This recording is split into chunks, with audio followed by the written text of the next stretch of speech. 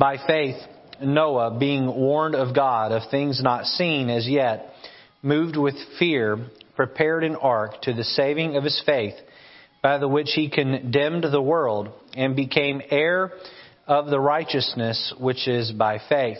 We're looking at faith's examples laid out in Hebrews chapter 11.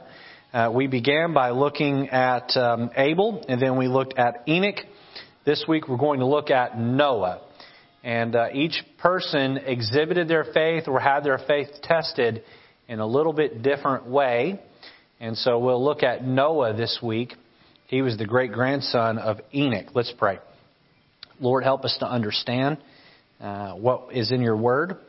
Lord, help us not to take anything out of context. Help us never to take anything out of context, but to simply teach and explain and, Lord, understand what you have given us in your word so we can apply it to our lives. And Lord, it's a shame that so many people attend, Lord, even this church. They hear truths, but they never make any real changes in their life. Help us not to be guilty of that, Lord, tonight. Where we hear something and where you identify something in our lives that need to change, may we be quick to begin that process. And may we persevere until those changes are complete. And Lord, the end game, may we be like you. May we be men and women of faith. In Jesus' name we pray. Amen. So 1 Corinthians 13 tells us, now abideth faith, hope, charity. These three, the greatest of these is charity. So you have three things, faith, hope, and charity. I love what we're doing this year at White Oak Baptist Church. We're spending time on charity on Sunday morning and Sunday evening. Sunday morning with a series, and then Sunday evening with going through 1 John. And then on Wednesday evening for a good long time, we're going to be going over faith as we cover each one of these examples in Hebrews chapter 11. And we looked at Enoch last week and saw how that his faith was so intense, it was so strong, his walk with God became so real that God just took him on home to heaven. God just said, let me bring you on up. Now, I don't know if I brought this point out last week. I think it's a great point. And so if I did, it would be worth bringing it out again. If not, then I should have, and I'm getting it out now. Have you noticed that Enoch was translated or raptured to heaven prior to the flood? Just like the church will be translated to heaven or raptured to heaven prior to the tribulation. And we have an Old Testament picture of what Christ is going to do with the church. I think that's really, really neat. Now, I know there are folks who believe that the church gets raptured halfway through the 3.5-year mark. There are people who believe they get raptured at the end of the tribulation, but prior to supposedly God's wrath falling. We hold at White Oak Baptist Church to a literal reading of Revelation and believe it is a timeline and that the church gets raptured out prior to the tribulation. But anyway, Enoch was taken to heaven before the flood, just like the church will be taken to heaven before the tribulation. This week we turn our attention to his great-grandson, Noah. Last week we saw how that Enoch's faith had a great impact on his family. And because of Enoch's faith, Noah walked with God, and God would show grace on Noah, and Noah would be the one that would bring about the salvation of humanity. Had Enoch not walked with God, there's a good chance Noah would not have walked with God. And the importance of heritage, Christian heritage, and living that out. We're going to see that also, some of that tonight. And so let's dive into the life of Noah, and let's see how he lived by faith, and how that we can live by faith. Point number 1, fill out your outline there if you can as we go. Notice Noah's walk. Noah's walk. And we're going to be going back and forth between Hebrews 11:7 and then Genesis chapter 6. So I'd put a marker in both of those places if you can, and we'll be flipping back and forth throughout the Bible study. We'll be exclusively in those two chapters, or those two areas. Genesis 6, a little bit in 7, and then Hebrews chapter number 11. Letter A, notice love for his God. Love for his God. Look at Genesis chapter 6 and look at verse number 8. But Noah found grace in the eyes of the Lord. These are the generations of Noah. Noah was a just man and mature, or the Bible word perfect, in his generations. And Noah walked with God. Noah walked with God. He loved God. He loved Him deeply. He loved Him intensely. Noah walked with God. If you contrast that to just a few verses above, in fact, look at verse number 1 of Genesis 6. And it came to pass when men began to multiply on the face of the earth, and daughters, says there, were born unto them, that the sons of God saw the daughters of men, that they were fair, and they took them wives of all which, notice those last two words, they chose. They chose. So the problem here is that mankind is exercising their free will and they're making choices that do not please the Lord. It was never God's intent for the sons the sons of God to mingle with the daughters of men. We're not going to get into a theological discussion tonight of who the sons of God were and who the daughters of men were, because there's a million different ideas out there. That's not really the purpose of the Bible study tonight. But notice those last two words, they chose. They got into wrong marriages that didn't please the Lord, and that's how a society becomes undone. When people start getting into marriages and start getting into relationships that are unequally yoked, that does not please the Lord. Look at verse 5. And God saw that the wickedness of man was great in the earth, and that every imagination of the thought of his heart was only evil continually. And it repented the Lord that He had made man on the earth, and it grieved Him at His heart. I'm reading these verses so you get a contrast with Noah. And the Lord said, I will destroy man whom I have created from the face of the earth, both man and beast, and the creeping thing, and the fowls of the air, for it repenteth me that I have made him. Verse 8, but Noah found grace in the eyes of the Lord. God is so up to here with humanity and their behavior and how they have just outright rejected Him. Their imaginations are only evil continually. He says, I regret that I ever even made man. And then He looks down and there's Noah. And Noah found grace in the eyes of the Lord. Why? Because Noah loved his God. Let me ask you a couple of questions to ponder. And you can write these down if you'd like to. Write down the ones that you think would apply to you. The first question I want to ask you this evening is this. Do you daily walk with God? In my notes, I have it written down here. Do I daily walk with God? And that's a simple yes or no answer. Is there a time each day where you crack open the Bible and read it? Is there a time each day where you bow your head and pray? If you lived in Noah's age, and by the way, I don't think we're quite there yet, but we're heading that direction. We're heading that direction where the world is getting to where it's even more and more iniquitous, right?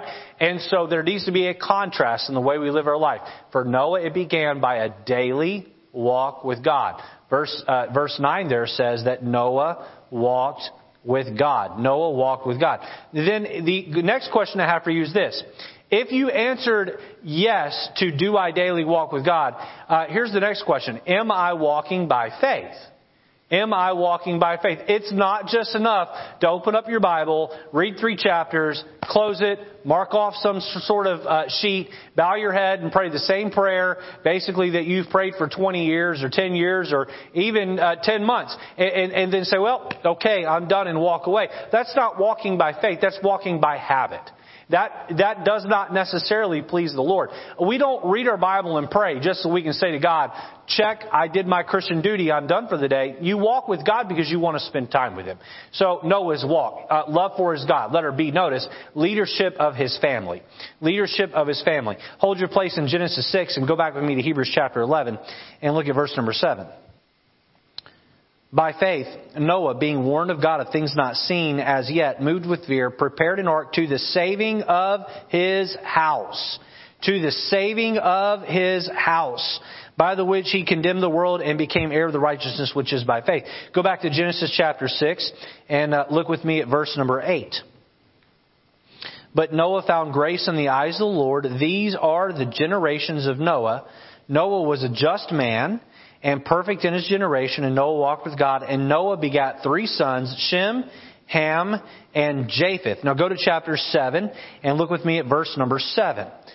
Chapter 7 and verse 7. And Noah went in, speaking of the ark, and Noah went in, and his sons and his wife and his sons' wives with him into the ark because of the waters of the flood. Now contrast Noah with Lot. You may remember that God didn't just send destruction. Noah's way, He also sent destruction Lot's way. And when Lot went in to convince his children to leave, his married children wouldn't go. You know why? Because Noah was righteous and Lot was backslidden. Now, Lot was saved, but Lot was backslidden. And when he went in, they laughed him to scorn. They said, you are as one that mocks. You're not believable. There's no credibility with you because of the way you've lived. Whereas Noah was able to convince not only his wife, but his 3 children. And then they married 3 pagan girls. They had to have been pagan because all the rest of the world was pagan. And converted them over to believing in this vision of a flood coming. And was able to get the 8 of them on the boat. Do you understand the leadership that Noah had to have to convince his wife to get on the boat, and then to convince his 3 children to get on the boat, and then to convince their wives to get on the boat? This was nothing short of strong leadership skills on the part of Noah. Now, I want to look at everyone here this evening, and I want to ask you a question, especially those of you that lead a family. Maybe your kids are grown and you're just leading a wife. Maybe you still have children at home. Maybe you're going to have children one day. Whatever the situation is, are you in charge? Are you leading? You say, well, I tell them all the time I'm in charge. If you have to tell someone you're in charge, you are not in charge. If you have to say, you do what I say, I'm the husband. You do what I say, I'm the mom or I'm the dad. You're not in charge. You say, well, Pastor, then how do I lead? You lead by your example. You don't let little Junior tell you when you're going to church. We have a trend, and I'm going to talk about this a little bit on Sunday morning when we look at loving my children. But we have a trend in America where we let our kids set our schedule. You know what? I never set my parents' schedule. There were times where I'd go to bed at 8 o'clock. Times I'm 5 years old. I'd go to bed at 10 o'clock. Why? Because there were things going on, and my parents were not going to let me dictate the schedule to them. They were going to dictate the schedule to me. And you know what? They didn't care how I felt about it. I just went along with what they wanted. And if I didn't like it, I got thumped on the back of the ear, or thumped in the back of the head, or thumped on the backside, and I learned to live with it. We have a whole bunch of parents today where you're not the parent. The child is the parent, and you kowtow to them. You bow down to them, and you cannot let the children call the shots. Otherwise, and again, little children, little problems. Big children, big problems. They're going to grow up one day. And those little problems that 7, 8, 9-year-old are presenting, wait till they're 17, 18, 19. It won't be so little anymore. You're going to wish you had gotten under control when they were little. When Sunday morning comes, it ought to just be automatic that your family gets up, gets dressed, and goes to church. And you say, but such and such is sick. Check their temperature. If there's no fever, they're getting in the car, they're going. You just have to have standards. And your children are watching you. And I've said this before, I'll say it again, and I'll probably say it many more times. You say, Pastor, how do I know if I'm faithful enough to church? If your children have to ask you, are we going to church today? Then you're not faithful enough. It ought to just be on Sunday morning, you get out of bed, and the children just start getting dressed. Because they just know it's Sunday, we're going to church. They ought never have to ask. I never asked my dad if we were going on a Wednesday night. Our pastor, when I was a little guy, was old school. I mean, this has been 1988, 1989, and he was in his 70s. So he was born like early 1900s, and this is Mississippi, agricultural area. And so he was from the days where you'd have like a month-long tent revival, right? Where they'd put up a tent during off-season, crop off-season, and you'd go to church 30 days in a row. That's how he grew up as a little guy. And so he didn't make us do that as a church, but we would have revival from Sunday to Sunday about 4 times a year. Sunday to Sunday. It wasn't the Sunday to Wednesday stuff. And you know what? He expected you to be there. And if our church had a revival and that door hinge was moving, my dad had my little 5-year-old backside on the pew. And I'd fallen asleep and all, he'd thump me in the ear and say, hey, preacher's preaching, you wake up. You sit there and listen. And we need more of that. You know what? Noah led his family. He knew where he was going. He plotted a course. And he said, the world may be going to hell in a handbasket. I am not going to let my children go that way. I'm not going to let my wife go that way. God has called me to lead, and I'm going to lead. And you know what? We wouldn't be here today if he hadn't. Because Noah was 600 years old when he got on that boat. I don't think he was going to be doing a whole lot more procreating after he stepped off the boat. He needed his 3 children and their wives to be on that boat so you and I could be here today. Aren't you glad Noah had some leadership? And we need leadership. You know how Noah led? He led by faith. His children looked at their dad and said, Dad is a great man of faith. And you know what? It's real. It's real. Letter C. Let's lead into the next point here. Letter C, notice, loathing of the ungodly. That word loathe means to greatly despise. Go back to Hebrews chapter 11 and look at verse number 7. We'll come back to Genesis 6. Hebrews chapter 11, verse number 7 says, By faith Noah, being warned of God of things not seen as yet, moved with fear, prepared an ark to the saving of his house. Look here. By the which he, speaking of Noah, condemned the world. Noah condemned the world and became heirs of the righteousness which is by faith. So Noah condemned, he hated the world around him. And that reminds me of what we just went over on Sunday evenings a couple weeks ago. Love not the world, neither the things that are in the world. Look with me at Genesis chapter 6 and look at verse number 11. The earth also was corrupt before God, and the earth was filled with violence. He hated sin. By the way, the question under letter B, am I leading my family to live by faith? Am I leading my family to live by faith? These are questions I had to sit down and ask myself this week. Where can I improve? Do I walk with God? Am I walking by faith? Am I leading my family to live by faith? Not only are they seeing it in me, but am I helping them do it as well? The loathing of the ungodly. Part of the reason why Noah, please listen to what I'm about to say, especially if you still have children at home. Or you have influence over grandchildren. Please listen to what I'm about to say. Part of the reason why Noah was so credible with his children is because who Noah was out in public, Noah was at home. Noah hated sin out in public. Noah hated sin at home. Noah wasn't this two-faced guy who acted one way in front of everyone else and acted differently at home with his kids. And I'm telling you because I've grown up in church my whole life and I have seen it. And while I've never been a drug addict, while I've never drank and smoked, while I've not experienced a lot of the world, I can tell you as someone who grew up in a Christian home, I can tell you what I have seen. I have seen just about it all. But the one thing I think has driven more children out of church. They turn 18 and they run from church. And I'm not saying that this is the case every time, but I'm telling you it's one of the major factors is mom and dad act one way at church and another way at home. And your children see right through that. They see right through it. And I'm going to tell you, they turn 18 and they think, I'm not going to play that sham church game my parents played. I'm just not going to go to church anymore. Part of the reason why I am standing here this evening and preaching to you is because my dad was genuine through and through. When music came on the TV that didn't please the Lord, he muted the TV. When we were watching a program and someone took God's name in vain, he turned the TV off. When someone cussed, he changed the channel and didn't turn it back. If somebody was dressed on the screen in a way that was immodest and was lusty, he would change the channel and rebuke us for having looked at it. I remember one time I was watching TV. I was probably 7, 8 years old, and this woman reached down and picked something up and showed her blessings, and I stared. And man, my dad picked me up by the back of my shirt, my toes barely dragging the ground, took me to my room and wore me out. He wore me out. You know why? Because my dad was saying, it's wrong, it's wicked, and we're not going to do it. And he was consistent my whole childhood. He wasn't perfect. My dad made mistakes. I could sit here and list them. That wouldn't be honorable to him. But one thing I'll say about my dad, he hated wickedness. He hated it in private at home, and he hated it while we were out in public, and he made sure he raised us to do the same.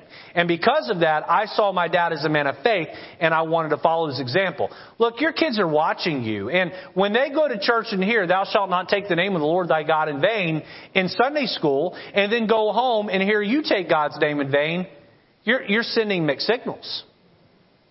You're not showing them the right way.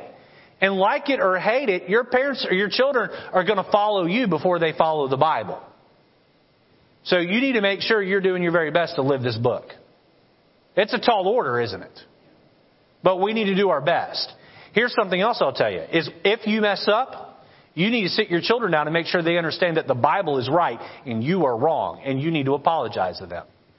There have been more than once I've sat on a bed with my children and I have said, Dad lost his temper, or Dad said this, or Dad did that, and Dad was wrong. Dad has gotten on his knees and told God he is sorry, and I want to apologize to you as well because I did not set a good example. You know what I'm doing? I am showing them that God is in charge of me. And when I fail, I need to apologize to Him. And when I fail, you don't look at me and use an excuse for you to do it. This word must stand.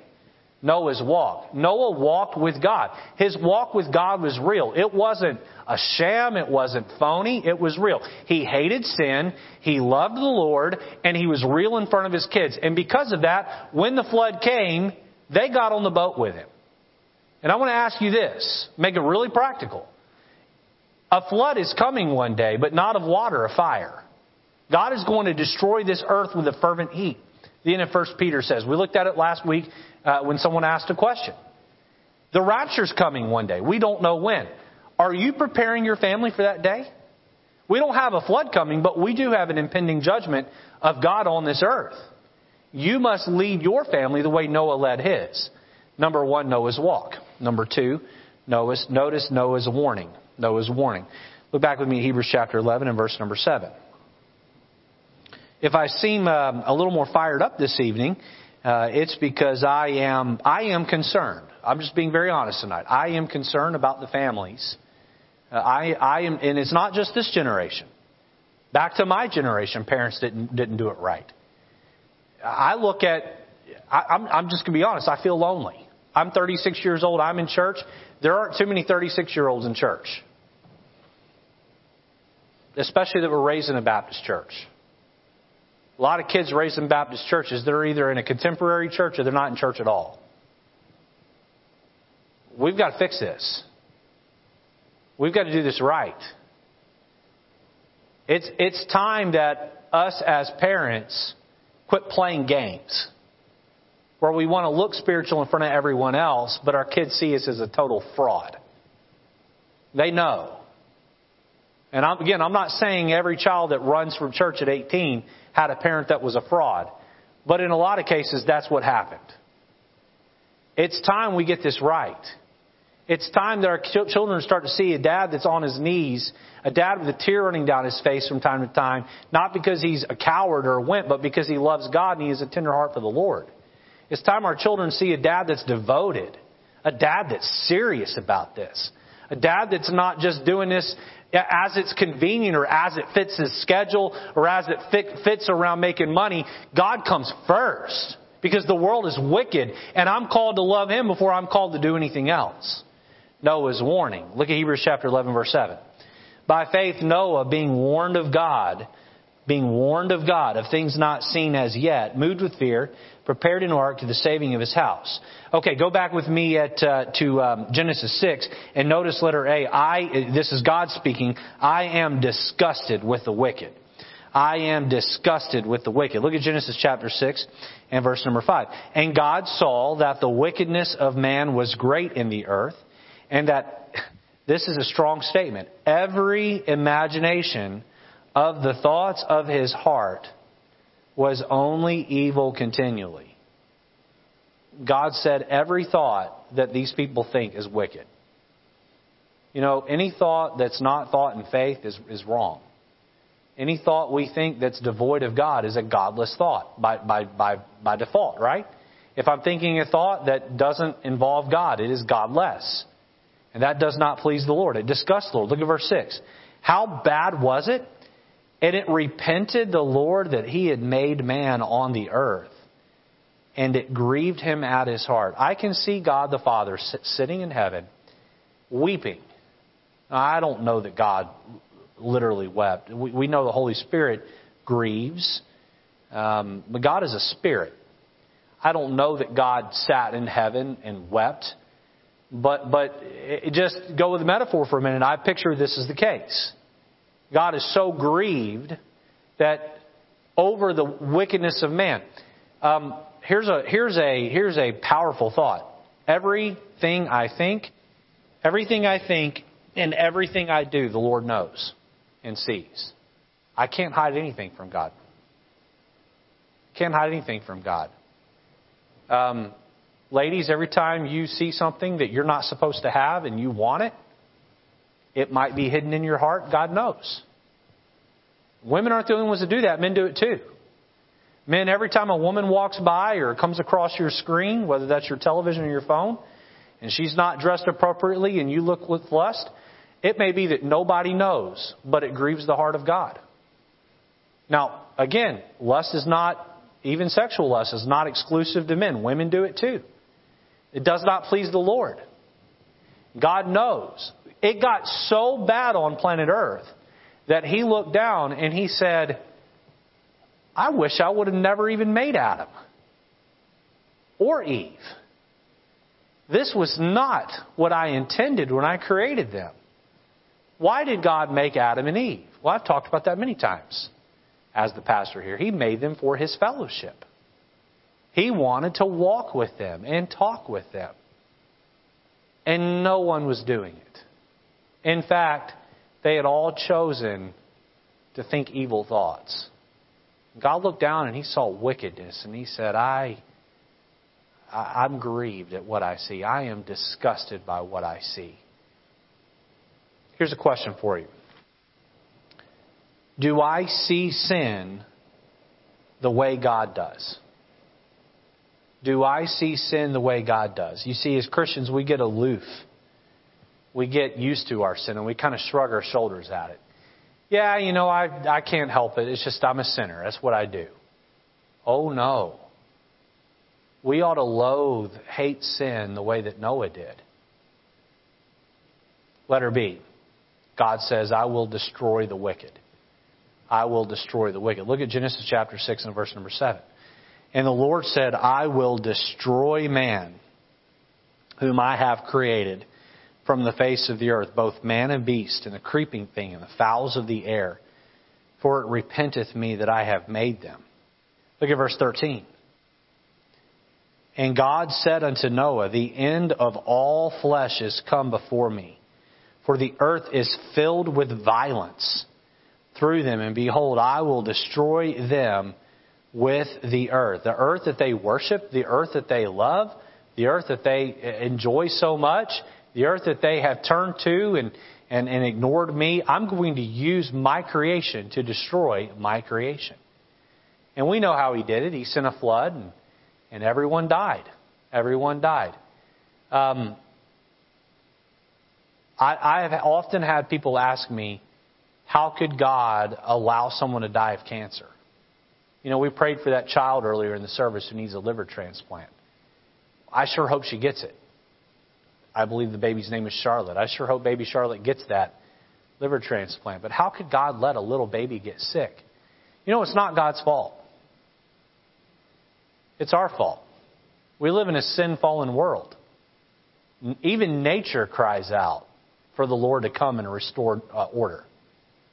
We live in a broken world that Adam brought through his sin. Because of that, God has allowed sin to destroy. Now, things got so far out of hand, God said, I'm just going to kill them all. I'm just going to wipe them all off the earth. Let me ask you a question. Maybe ask yourself this question. Do I fully understand God's wrath against sin? Do I fully understand God's wrath against sin? I think part of the problem with us as while we let habitual sin continue in our lives, we really don't get how much God hates sin. We really, really don't understand how much it grieves Him. Look, it was to the place where God was willing to just kill everybody and everything. That's how much God hates sin.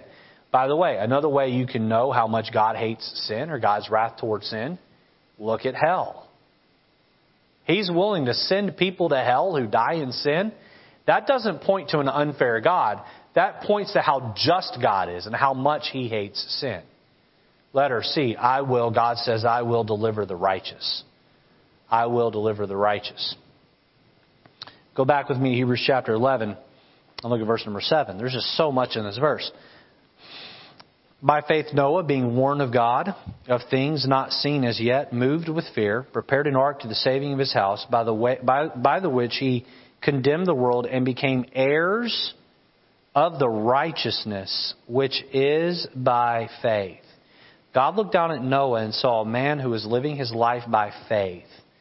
And it said, he is going to become an heir of this righteousness. I will deliver the righteous. Now, this is a great place to make this point. The ark is a picture of the cross. The ark is a picture of salvation. Now, to be true to the context of Hebrews 11:7, the point is being made to the Hebrew readers that Noah was not saved by his works. Noah was not saved by Judaism. Noah was saved because he had faith in God. Because of his faith in God, it was accounted to him for righteousness. Righteousness was laid on his account because he believed, because of his faith. And God looked down at his faith and he delivered him. Look at Genesis chapter 7 and verse number 1. And the Lord said unto Noah, Come thou and all thy house into the ark, for thee have I seen righteous before me in this generation. You'll hear someone say that to be saved, you must be in Christ. If any man be in Christ, he is a new creature. 2 Corinthians 5:7, I believe it is. 17:7, I think it's 7. Tells us. So what's that mean to be in Christ? We're in Christ the way Noah was in the ark. Noah got in the ark and he was saved. You know what that was? That was faith. God said, Noah, you better get on that boat or you're going to die. And you know what Noah did? He got in the boat. And God is saying, you know what? You better be in Christ or you're going to die. You're going to be destroyed. And you know how we get in Christ? We believe in our heart and we confess with our mouth the Lord Jesus. And I believe all of you here have done that this evening. I trust all of you have done that. But the Lord delivered the righteous. Are you seeing the parallels between the life of Noah and the Christian today with the impending judgment of the tribulation? Boy, if we want to escape, if we want to avoid the wrath of God that will be poured down on man, we better be saved by faith. And then, furthermore, if we want to truly parallel Noah, we better live our life by faith. God says, I will deliver the righteous. So we've looked at Noah's walk and Noah's warning. Let's finish by looking at number 3, Noah's work. Noah's work. Look at Hebrews chapter 11, verse 7. I want to highlight a part of this verse here. We've read over many times, but I want to point out here. By faith, Noah, being warned of God of things not seen as yet. Look at that next phrase. Can we read those next 3 words out loud together? You ready? Moved with fear. Moved with fear. His faith caused him to fear. Because he had faith in God, he feared God. Don't miss that. That's so important. If you really do have faith in God, there will be such a strong reverence for Him, you will do what He says. If I were to bring my son in the room right now and stand him here, I could get that boy to do just about anything because he fears me. If I told him to do 50 jumping jacks, he'd do it. If I told him to drop and do 25 push-ups, he'd do it, or he'd hurt himself trying. He would do everything he could to please me. You know why? He has faith in his dad. He fears his dad. He fears his dad. You know why? Because God has given his dad a deeper voice than his mom. And dad says do something with a deeper voice, and they do it. Occasionally, I'll call my children because I need them to do something for me. They're not in trouble, but I'll just, Matthew, come here. April, come here.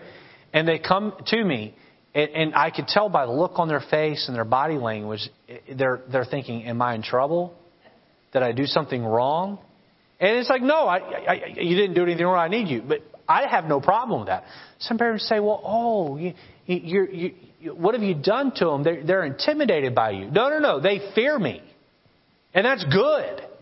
It's good. They ought to hear my voice, and they ought not be afraid I'm going to always just hurt them, but they ought to know when Dad calls, it's serious, I need to get there. And that is the relationship God wants to have with you. God wants you to fear Him. He wants you, when He calls your name through His Spirit, to just sit straight up and say, yes, sir, what can I do to please you? You say jump, and I say how high. You say jump, and I do it right away. It's not I'll get to it eventually, I'll do it right away. Let's get into that. Noah's work. Notice letter A. First throw that quote up on the screen. We looked at this a few weeks ago when we began Hebrews 11. Faith enables the Christian to treat the future as present and the invisible as seen. This was true maybe more so for Noah than anyone else in Hebrews 11. Let's read that again. Let's read it together. Ready? Faith enables the Christian to treat the future as present and the invisible as seen. And so the future as present. Think about this. God comes to Noah and He says, I want you to build a gigantic boat in your backyard. I'm going to send rain. And Noah says, what is rain? It's water. It's going to come up from the ground and down from the sky, and I'm going to cover every mountaintop. And if you don't build this boat, you're going to die. You know what? You say, well, Pastor, we know the story. Okay, let's say you didn't know the story. Let's say God came to you and said, I'm going to rain gumballs down on the earth. And you better go to the highest mountain and build this rock refuge or you're going to die. I'm going to kill everyone with gumballs. And you go, really? You're going to make gumballs cover the earth? What? You see, Noah lived as though the future was now. Noah lived as though the invisible rain was seen. He put in the work. He put in the work. Let me just say this. You and I, we cannot see the tribulation. We cannot see the impending judgment. But we need to live as though it's coming tomorrow. Letter A, His focus. His focus. When I was a school teacher, actually I got this when I was in the 9th grade. My teacher said this, and I use this all the time as a school teacher. There are 2 things you need to do to be successful in life. This applies to us today as adults. Pay attention to detail. Follow directions. If you can pay attention to details and you can follow directions, you can be successful at almost anything you put your hand at. Pay attention to detail. Follow directions. You work in the insurance world. You got to pay attention to a lot of details. Yes. You got to follow directions. See? And that's how you get successful. You repeat that. Angela, you make and sell signs. You have to pay attention to a lot of details. You have to follow a lot of directions. John, you sell real estate. It's a lot of details. You better be paying attention to those details. You better follow the right order to do that. Carlos, you design, right? It's a lot of detail there. You were going to school for that for a short time, right? Taylor, there's a lot there, right? You prepare food, Elizette. Yeah. You're a great cook. There's a lot of details there, right? Jake, you work on helicopters. There's a lot of detail there. You got to really follow those details. How important was Noah's job? He had to build a boat that had to work when the earth was getting covered with water. Below his focus, notice compliance was immediate. Compliance was immediate. Look at Genesis chapter 6 and verse 3. Oh, I'm going to make a great point right here. Genesis chapter 6, verse 3. And the Lord said, my spirit shall not always strive with man, for that he also is flesh, yet his days shall be 120 years. So Noah, from the time he was told to the time the first water drop fell in the sky, he had 120 years to get this boat built. Put the next slide up there for me. That's a picture of the ark in Kentucky that was reconstructed to literal size. Now, they did that with modern tools. Imagine you've never built anything before. You have none of the modern tools. And you have to build that. You have to build that. You have to go get a specific type of wood, and you have to follow orders. Here's the point I'm making. Noah didn't wait to year 100 to get started. Noah started work immediately. His compliance was immediate. Now, Christian, leave that up there for me. Christian, you don't need to start obeying God's word when you're ready. You need to start now. Too many Christians, well, when my kids get to this age, I'll do this. When I'm this old in the Lord, I'll start doing that. No. Jump in 2 feet first all the way and go for the Lord. What are you waiting for? Jesus may come back tomorrow. Noah was focused. God gave him a task and he jumped at it. Now, God's not going to come out of the sky and speak to you audibly and give you something to do. But He's given you a book and said, here it is. I have a duty for you. I have a task for you. Go forth and live it. And your compliance needs to be immediate. Your compliance needs to be immediate. Question for you. Rather, you can ask yourself this question. Do I know God's plan for my life? If you don't, I would say begin with what's in the Bible. Next, am I proactive or am I passive in accomplishing that plan? Below that, notice his efforts were intentional. His efforts were intentional. Look at Genesis chapter 6 and verse number 14. Make thee an ark of gopher wood. Rooms shalt thou make in the ark, and shalt pitch it within and without with pitch. And this is the fashion which thou shalt make it of. The length of the ark shall be 300 cubits, the breadth of it 50 cubits, and the height of it 30 cubits. Stay engaged here. Look at verse 16. A window shalt thou make to the ark, and in a cubit shalt thou finish it above, and the door of the ark shalt thou set in the side thereof with lower, second, and third stories shalt thou make it. And behold, I, even I, do bring a flood of waters upon the earth to destroy all flesh, wherein is the breath of life from under heaven, and everything that is in the earth shall die. Look down at verse number 22. Thus did Noah according to all that God commanded him so to do. Look at chapter 7 and verse 5. And Noah did according unto all that the Lord commanded him. Boy, those details were important. His efforts were intentional. What do I mean by that? He paid attention to details. He really went at it. What if he had said, I can't get enough gopher wood, and so I'm going to go with this wood instead. Pitch it or put tar on it within and without. I'm going to put it without, but I'm not going to put it within. 3 stories, we're going to go with 2 stories. A window here, no, I'm going to put the window over there. If he had messed up one detail that God had given him to do, he very well could have died. He had to follow exactly what the Lord wanted. Christian, I'm just going to say this. It's high time that we quit procrastinating to do what God has for us, 1. And 2, it's high time we quit doing what God wants for our lives our way, and we start doing it His way. Hey, do not pick and choose. Do not, if it feels like I'm taking you all behind the woodshed and give you a spanking this evening, I'm sorry, okay? Do not pick and choose, God bless you, the commandments in the Bible that are convenient for you and ignore the rest. You must take the whole counsel of God and work to live it. All of it. You say, well, but I am not comfortable with this truth. Do you think Noah was comfortable building a boat? Do you think Noah was comfortable with going and finding... Listen, Noah didn't just have to learn how to be an architect. He had to learn how to take care of animals. He learned how to run a zoo. And he had to learn how to lead his family. And he had to deal with the ridicule of everyone else around him. But Noah didn't pass out at the task. He stood up and he said, I'm going to focus and I'm going to get it done. Christians, we have to focus. We don't focus on what God's called us to do because we're distracted.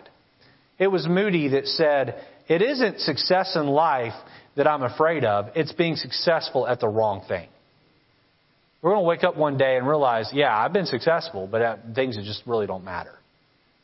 His efforts, Noah's efforts. Notice below that, or rather Noah's focus. Notice below that, letter B, his family. His family.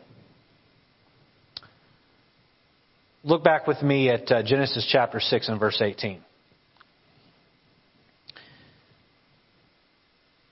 But with thee will I establish my covenant, and thou shalt come into the ark, thou and thy sons, and thy wife, and thy sons' wives with thee. Look at chapter 7 and verse 6.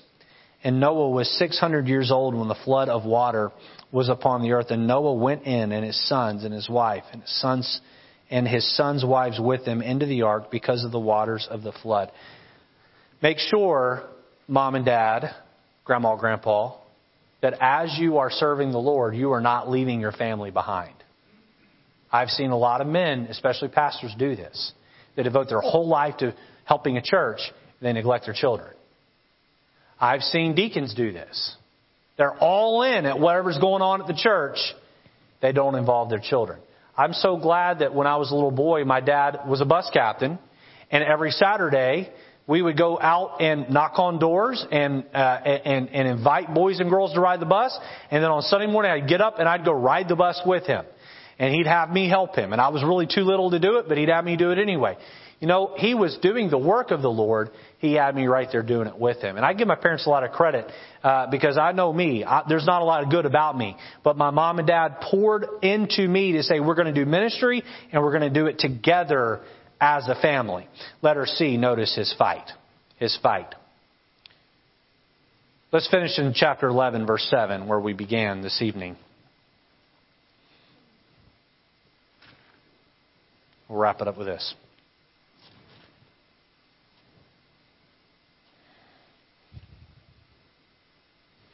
By faith, Noah, being warned of God of things not seen as yet, moved with fear, prepared an ark to the saving of his house, by the which he condemned the world and became heirs of the righteousness which is by faith. That phrase right there, of things not seen as yet. Noah, and I think that we get used to hearing this story, and it makes up a cute little children's book, and it tells well in a little kid's class. Try to put yourself in Noah's shoes.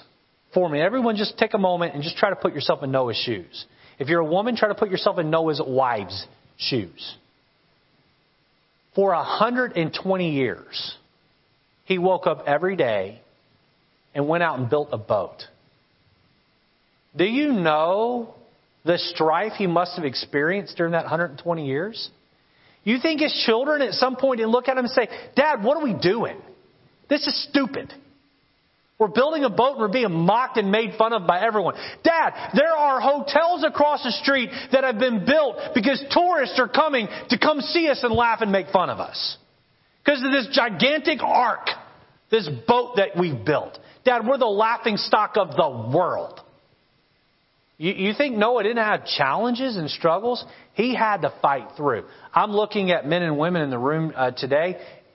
For you just to get up and come to church is a fight. Fight the fight. And don't ever stop fighting the fight. And win the fight. For some of you to get up and read your Bible tomorrow morning is going to be a battle against your flesh. You already got to be out the door early as it is to get to work. Fight the fight. Noah didn't quit. God looked down at Noah and said, you know what, there's one man that when the going gets tough, he gets going. He gets up and goes. He is a man of faith. He is a man who will fight. He will fight the enemy, and he will love his family, and he will know how to lead them. And that's what we need this evening. We need men and women, grandma, grandpa, mom, dad, husband and wife who will say, it's going to be tough. I'm going to have battles within my camp, within my house. I'm going to have battles from without my house. But at the end of the day, I'm going to stand and I'm going to lead. If you're here this evening, I think there's a couple of you in this boat. You're here this evening and you're single. Lead yourself. That's a battle on its own, isn't it, sometimes? Just learning to lead yourself. When you have other people added into it, it gets even more complicated. But you must first learn to lead yourself. Fight the good fight of faith. And be like Noah. I hope one day I stand in the presence of God, and I don't expect to be on Noah's level. I'm not going to save the world from a flood. I'm not going to build a boat in my backyard. I don't foresee that happening. But I hope one day God looks at me the way He'll look at Noah and say, he walked by faith. He walked with me. He listened to my warnings in Scripture, and he put in the work. Let's be men and women of faith.